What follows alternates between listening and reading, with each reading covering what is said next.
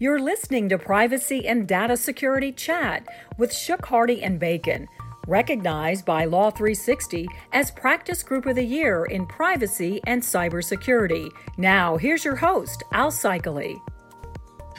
Hello, and welcome to Shook's ongoing podcast series exploring legal and business issues impacting national and global companies.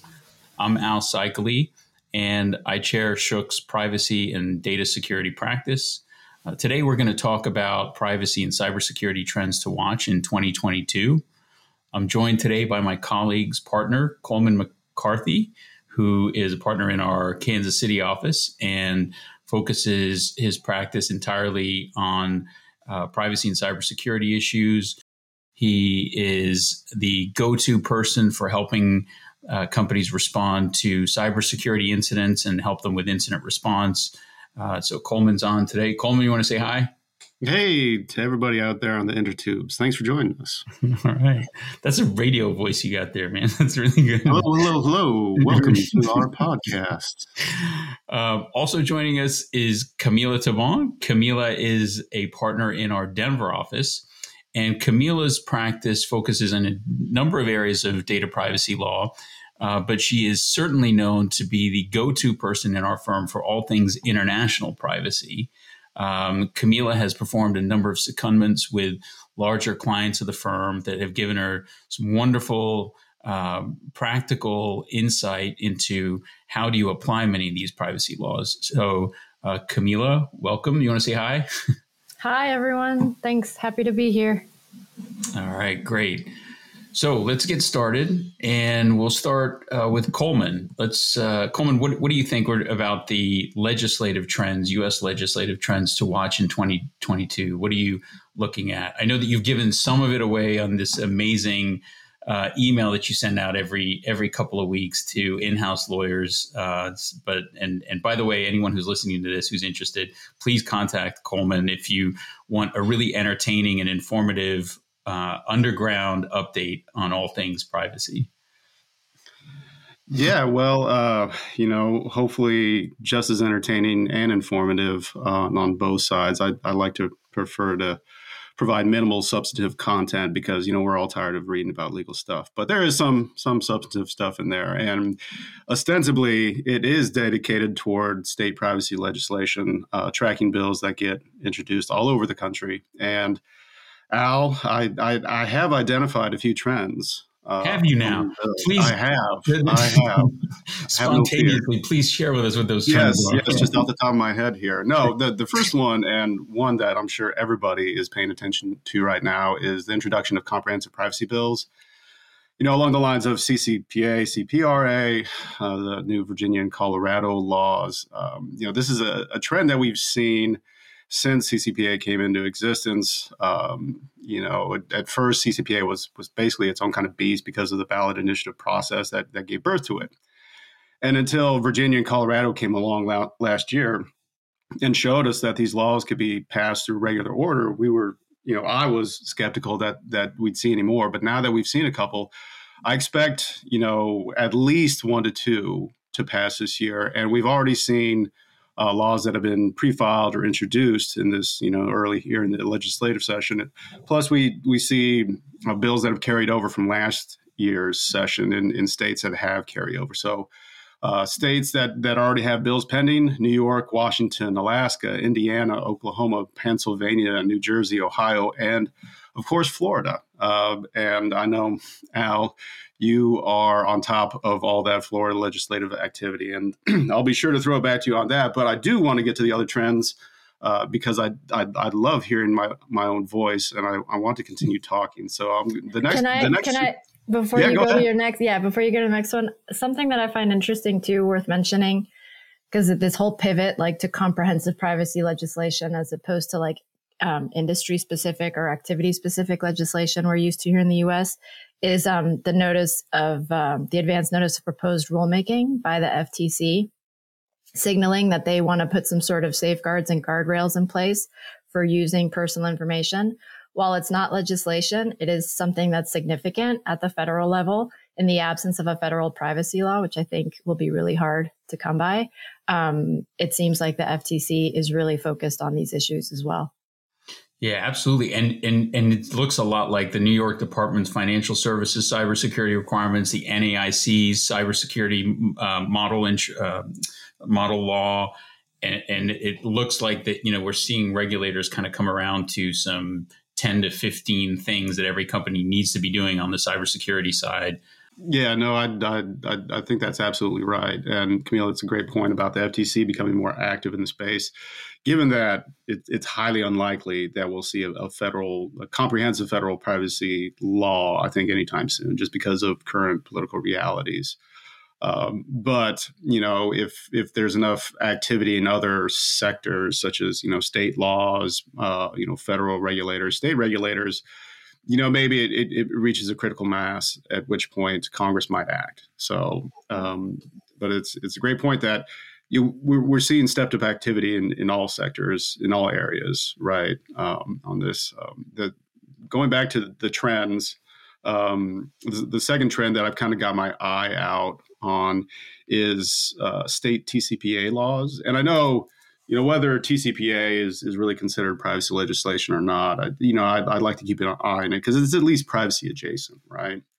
And with last year's Supreme Court decision in the Facebook versus Do Good case, which, by the way, if there's ever been a case name that is ripe for some puns and jokes, I can't see how that case hasn't generated many so far. I mean, I'm trying to think of some myself, but I'm not quite that witty. So, but anyway, that case really narrowed the federal TCPA, but states have started stepping up into the gap. Florida last year amended its telemarketing law to kind of take over what was given up by the Facebook case. And we also have seen a bill introduced in Washington already that would also kind of cover that kind of activity that, no longer is covered by the federal TCPA. So that's another trend I'm watching. And then finally, ransomware payment bills. The scourge of ransomware has grown to such an extent that you're seeing states introduce laws that either require reporting if you make a ransomware payment or prohibit it altogether. We've seen 2 or 3 state laws or state bills introduced. They haven't gone anywhere yet, but considering that ransomware is going to continue to be a huge issue, I can see those bills making a comeback. So there's your answer, Al. Brilliant and concise as always. Camila, maybe tell us a little bit about other areas around the world and regions that you're watching in 2022. Yeah, so I think the EU for sure is a region to watch. They're essentially setting the baseline, right? Internationally, a lot of the new laws that you're seeing in countries like Brazil and others are patterned on the GDPR. So for sure, EU, a place to watch. I think there's 2 specific areas in the EU. The first is enforcement. So the DPAs in Europe continue to be really active in their enforcement activities, and some of the trends that we're seeing, they're enforcing against companies who, for example, aren't providing adequate notice. So issues around transparency, what they're doing with personal information, how they're using it, who they're sharing it with. Also legal basis for processing, issues surrounding consent. When you're processing personal data about individuals in the EU, you have to have a legal basis for processing. It doesn't necessarily have to be consent. It could be something like legitimate interest. It could be something like necessity for purposes of a contract, but you have to have that documented. And if in particular you're relying on consent, you have to have the consent documented and you have to have the ability for the individual to withdraw it. So we've seen some enforcement around that. Cookies, which aren't specifically a GDPR regulated issue.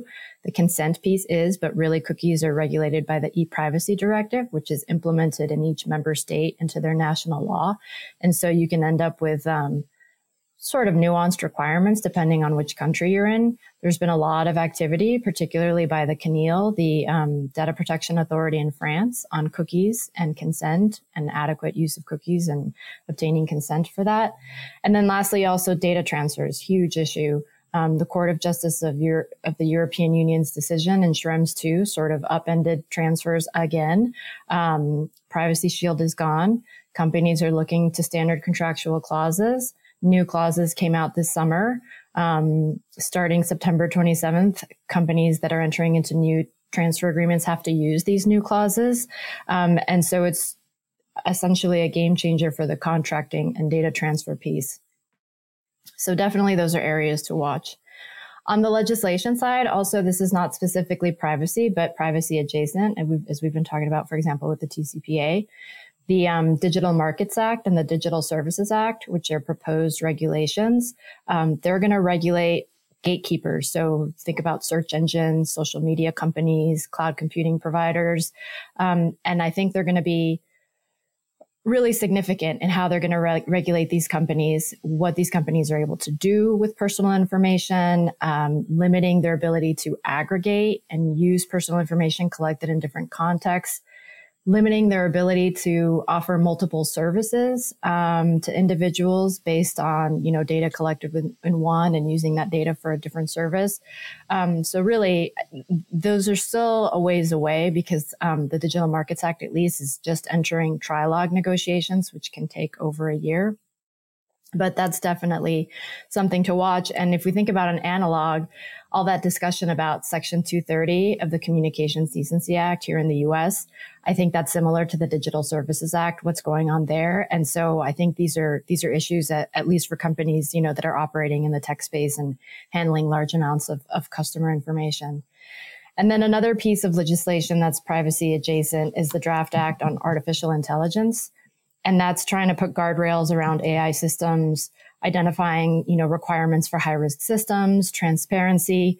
We've seen a little bit of movement on that front in the U.S., I would say mostly in the states and not so much at the federal level. But still, the use of algorithms, do individuals know how their information is being used, the decisions that are being made about them and the impact of those decisions? Those are all things that I think legislatures across the pond and here are struggling with. And this draft act on artificial intelligence, or draft regulation on artificial intelligence in the EU, I think is a good starting point. And then I'll just mention two other jurisdictions. Also, China passed their personal information protection law in November. It became effective in November, and that imposes significant requirements on companies operating in China. Canada has also seen a lot of activity. Quebec just updated their law. And so there's new requirements that are going to take over, in the staggered way in the next 2 or 3 years.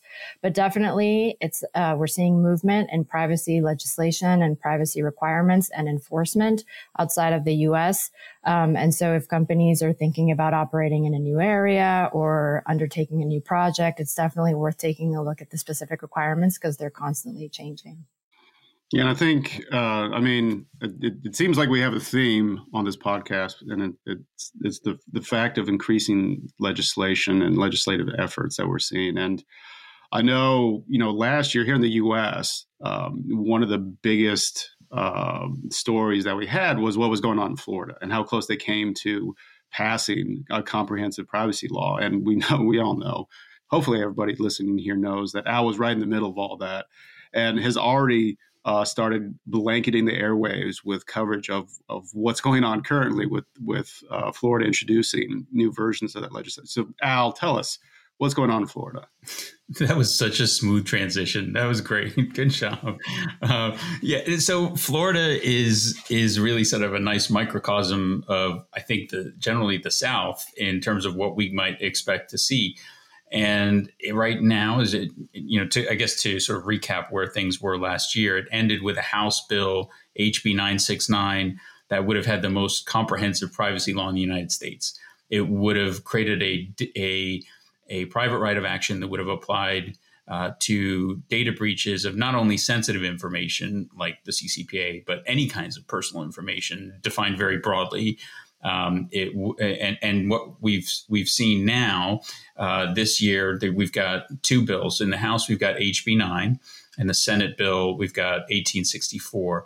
Under the House bill, that still includes a private right of action, but it's been dialed back significantly. It's no longer a private right of action for data breaches, but there is a private right of action for a failure of a company to comply with a request to delete or request to correct or request for information about what the company's collecting about the consumer. In that instance, the consumer can seek $100 to $750 per individual and can obtain attorney's fees. And only the plaintiffs can obtain attorney's fees if he or she prevails. So it'll be interesting to see what happens there. One of the things that I'll be pushing for personally and working with certain contacts on the legislative side will be obviously to eliminate the private right of action altogether.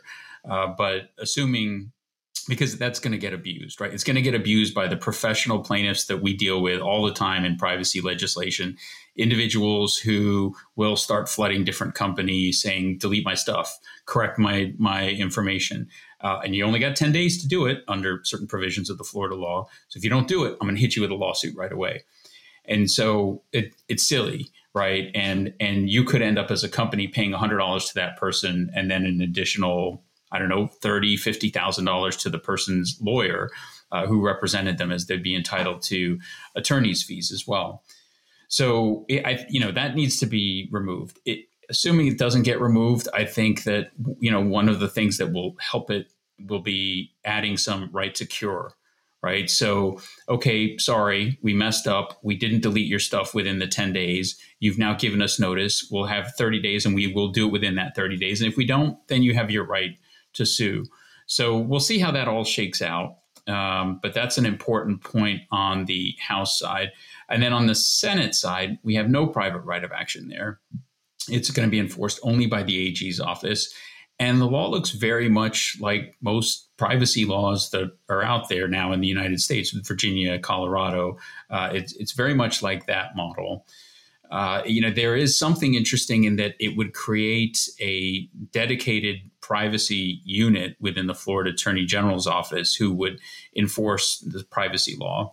And it might then, I don't think that's on many people's radar right now as a potential concern, given, who is sort of occupying the Florida Attorney General seat right now. But of course, that always changes depending on elections. And that is a tool that could be used pretty aggressively against businesses here in Florida moving forward, if that were to remain as part of the law. And then, of course, you just have the general concern of the cost of compliance with these laws. There are still a significant number of companies here in Florida that don't do business in California or one of these other states. And for them, this is going to cost hundreds of thousands of dollars to get into compliance with these laws. So I'll be making all of these arguments, as I am now, to the legislature at some point, and in my blog, and singing it to the many people who will never listen, but you try, and we'll see how it shapes up in this legislative term. We have until, I think the legislative term ends first week of, I want to say, April. So if it doesn't happen between now and then that's it for this year. But last year it came really down to the wire. And I think where this will end up this year is we will see at least one, if not both houses pass, the House and the Senate. And then it comes down to sort of, the horse trading, right? Because the House will probably pass one with a private right of action in some form, and the Senate will not. And so then the question becomes, okay, well, which one becomes law? And here in Florida, and probably many state legislatures, the answer to that depends on which bill would like the Speaker of the House versus the President of the Senate want more, right? Maybe they want a gambling bill, and I'll take the gambling bill and you can have your privacy law. That's where laws ultimately come out here in the Florida legislative session. So it'll be interesting to watch how things unfold here. So I guess just kind of ending it, last sort of question for the group, any sort of practical advice for our clients or for anybody listening who may be corporate counsel at a company to help them mitigate some of these risks that we've been talking about for 2022? Camila, you want to take the first stab? Sure. I mean, I think the trend is the earlier you think about privacy and your use of personal information, the better. We've talked about potential more states coming online with comprehensive privacy laws, but not waiting till that moment. I think it's a matter of when, not if. So if you think about these things early on, you start building, internal awareness about privacy, good security posture, policies in place about handling personal information, risk assessment methodologies. Anytime you're going to use sensitive data, for example, or if you're going to undertake a new project, a new use of personal information, what are the risks to individuals? How can those be mitigated? The earlier you think about those things, I think the better. And a lot of times we've been working with organizations who want to build scalable privacy programs. So they don't want to be reactive and just say, okay, we're going to build this program to comply with California, Virginia, Colorado, but they want to build something that's more principles based. So we've had a lot of success with the NIST privacy framework and helping companies do gap assessments. How can they turn their current procedures into a principles-based program that's more easily scalable as they expand into new jurisdictions or new uses of data? And so just thinking holistically about how information is used, where it's stored, how it's secured, who it's shared with, I think is of a lot of value and something that should have resources devoted to it. Coleman, what are your thoughts? I think I'm going to kind of break with the themes we've had throughout the podcast and dive a little bit more into cybersecurity. My practical advice to entities and people out there is to take ransomware very seriously. Be proactive about the measures that you can put in place to avoid ransomware attacks rather than crossing your fingers that it's not going to happen to you. And cyber insurance is one of those good things to have. Don't rely on that as your ransomware protection, right? Take the steps, make sure that you have secure backups. A lot of times ransomware crews are going after the backups so you can't restore. Make sure your backups are secure, put in place, network monitoring solutions, EDR, XDR, NDR, there are various forms out there. They're all very helpful. Multi-factor authentication, get some training. Business email compromise is also going to be huge again in 2022. And that comes a lot down to human training. So be proactive to protect yourself. Don't think that you're in a good spot. Always continue to strive to be better with your cybersecurity. Yeah, they're all great points. And I think, just kind of adding real quickly on all of these, maybe data minimization too. I mean, how many times have we seen clients incur, data breaches that would not have been breaches because they never really needed the information that was impacted, the personal information that was impacted. It's just sitting out there, and they don't think that either A, they never needed to collect it in the first place, or B, they should have gotten rid of it a while ago. And that comes down to sort of the more global thought of thinking about your data and what you have and what you're doing with it, and understanding that, to Camila's point, so that you know what the laws are that apply to you as well. So no, I agree with all of that. Okay, so last question as we take this home. This is totally unscripted because none of this was scripted anyway, but I'm just saying this is also an unscripted question. And nobody knows what you're going to say, and I want to see what you guys say. What is your favorite podcast that you are listening to now or recently? Oh my gosh, Sway. Kara Swisher of the New York Times. She has this amazing podcast called Sway. She interviews not just tech people, but big players in the tech industry and legislators. And it's a fantastic podcast. And it's usually 30 minutes max. So it's easily, you can listen to it on a run. You can listen to it while you're commuting. But I highly recommend Sway from the New York Times. All right. Coleman, you got one you're listening to? Yeah, I like to listen to Risky Biz. I don't know if you've heard about that one, but it's a podcast by Patrick Gray, who's an Aussie, and his co-host is Adam Boileau, who's a Kiwi, and they're old time hackers from like the 90s. So it mixes current cybersecurity news with a lot of humor. So it's great fun to listen to, but also stay up to date on all the, current stuff, big stuff that's happening and stuff that you haven't even heard of. So I highly recommend it. So mine is Smartless. Have you guys heard of this one? Okay. So Smartless is hosted by Jason Bateman, Will Arnett, and Sean Hayes. And they bring in these most amazing guests, like people, A-list stars and people in the political area. And it is the so entertaining. Highly recommend it. Really good. I mean, it's not a whole lot to do with privacy and data security, but it's really funny. You want like to fill half an hour of your day or an hour. These guys are just hilarious. So anyway, those are some 3 great recommendations. Well, guys, thank you so much for your time. And then for all of the people who are listening, both of you, thank you for listening and for taking the time to listen to our thoughts today. And hopefully look forward to doing another one of these at some point soon. So thanks, everyone. Thanks, everybody. Thank you. If you'd like more information on this topic, go to the Shook website, shb.com. And a reminder that the choice of a lawyer is an important decision and should not be based on advertising. The information in this podcast is for informational purposes only, and it's not intended to be any kind of legal advice. Thank you.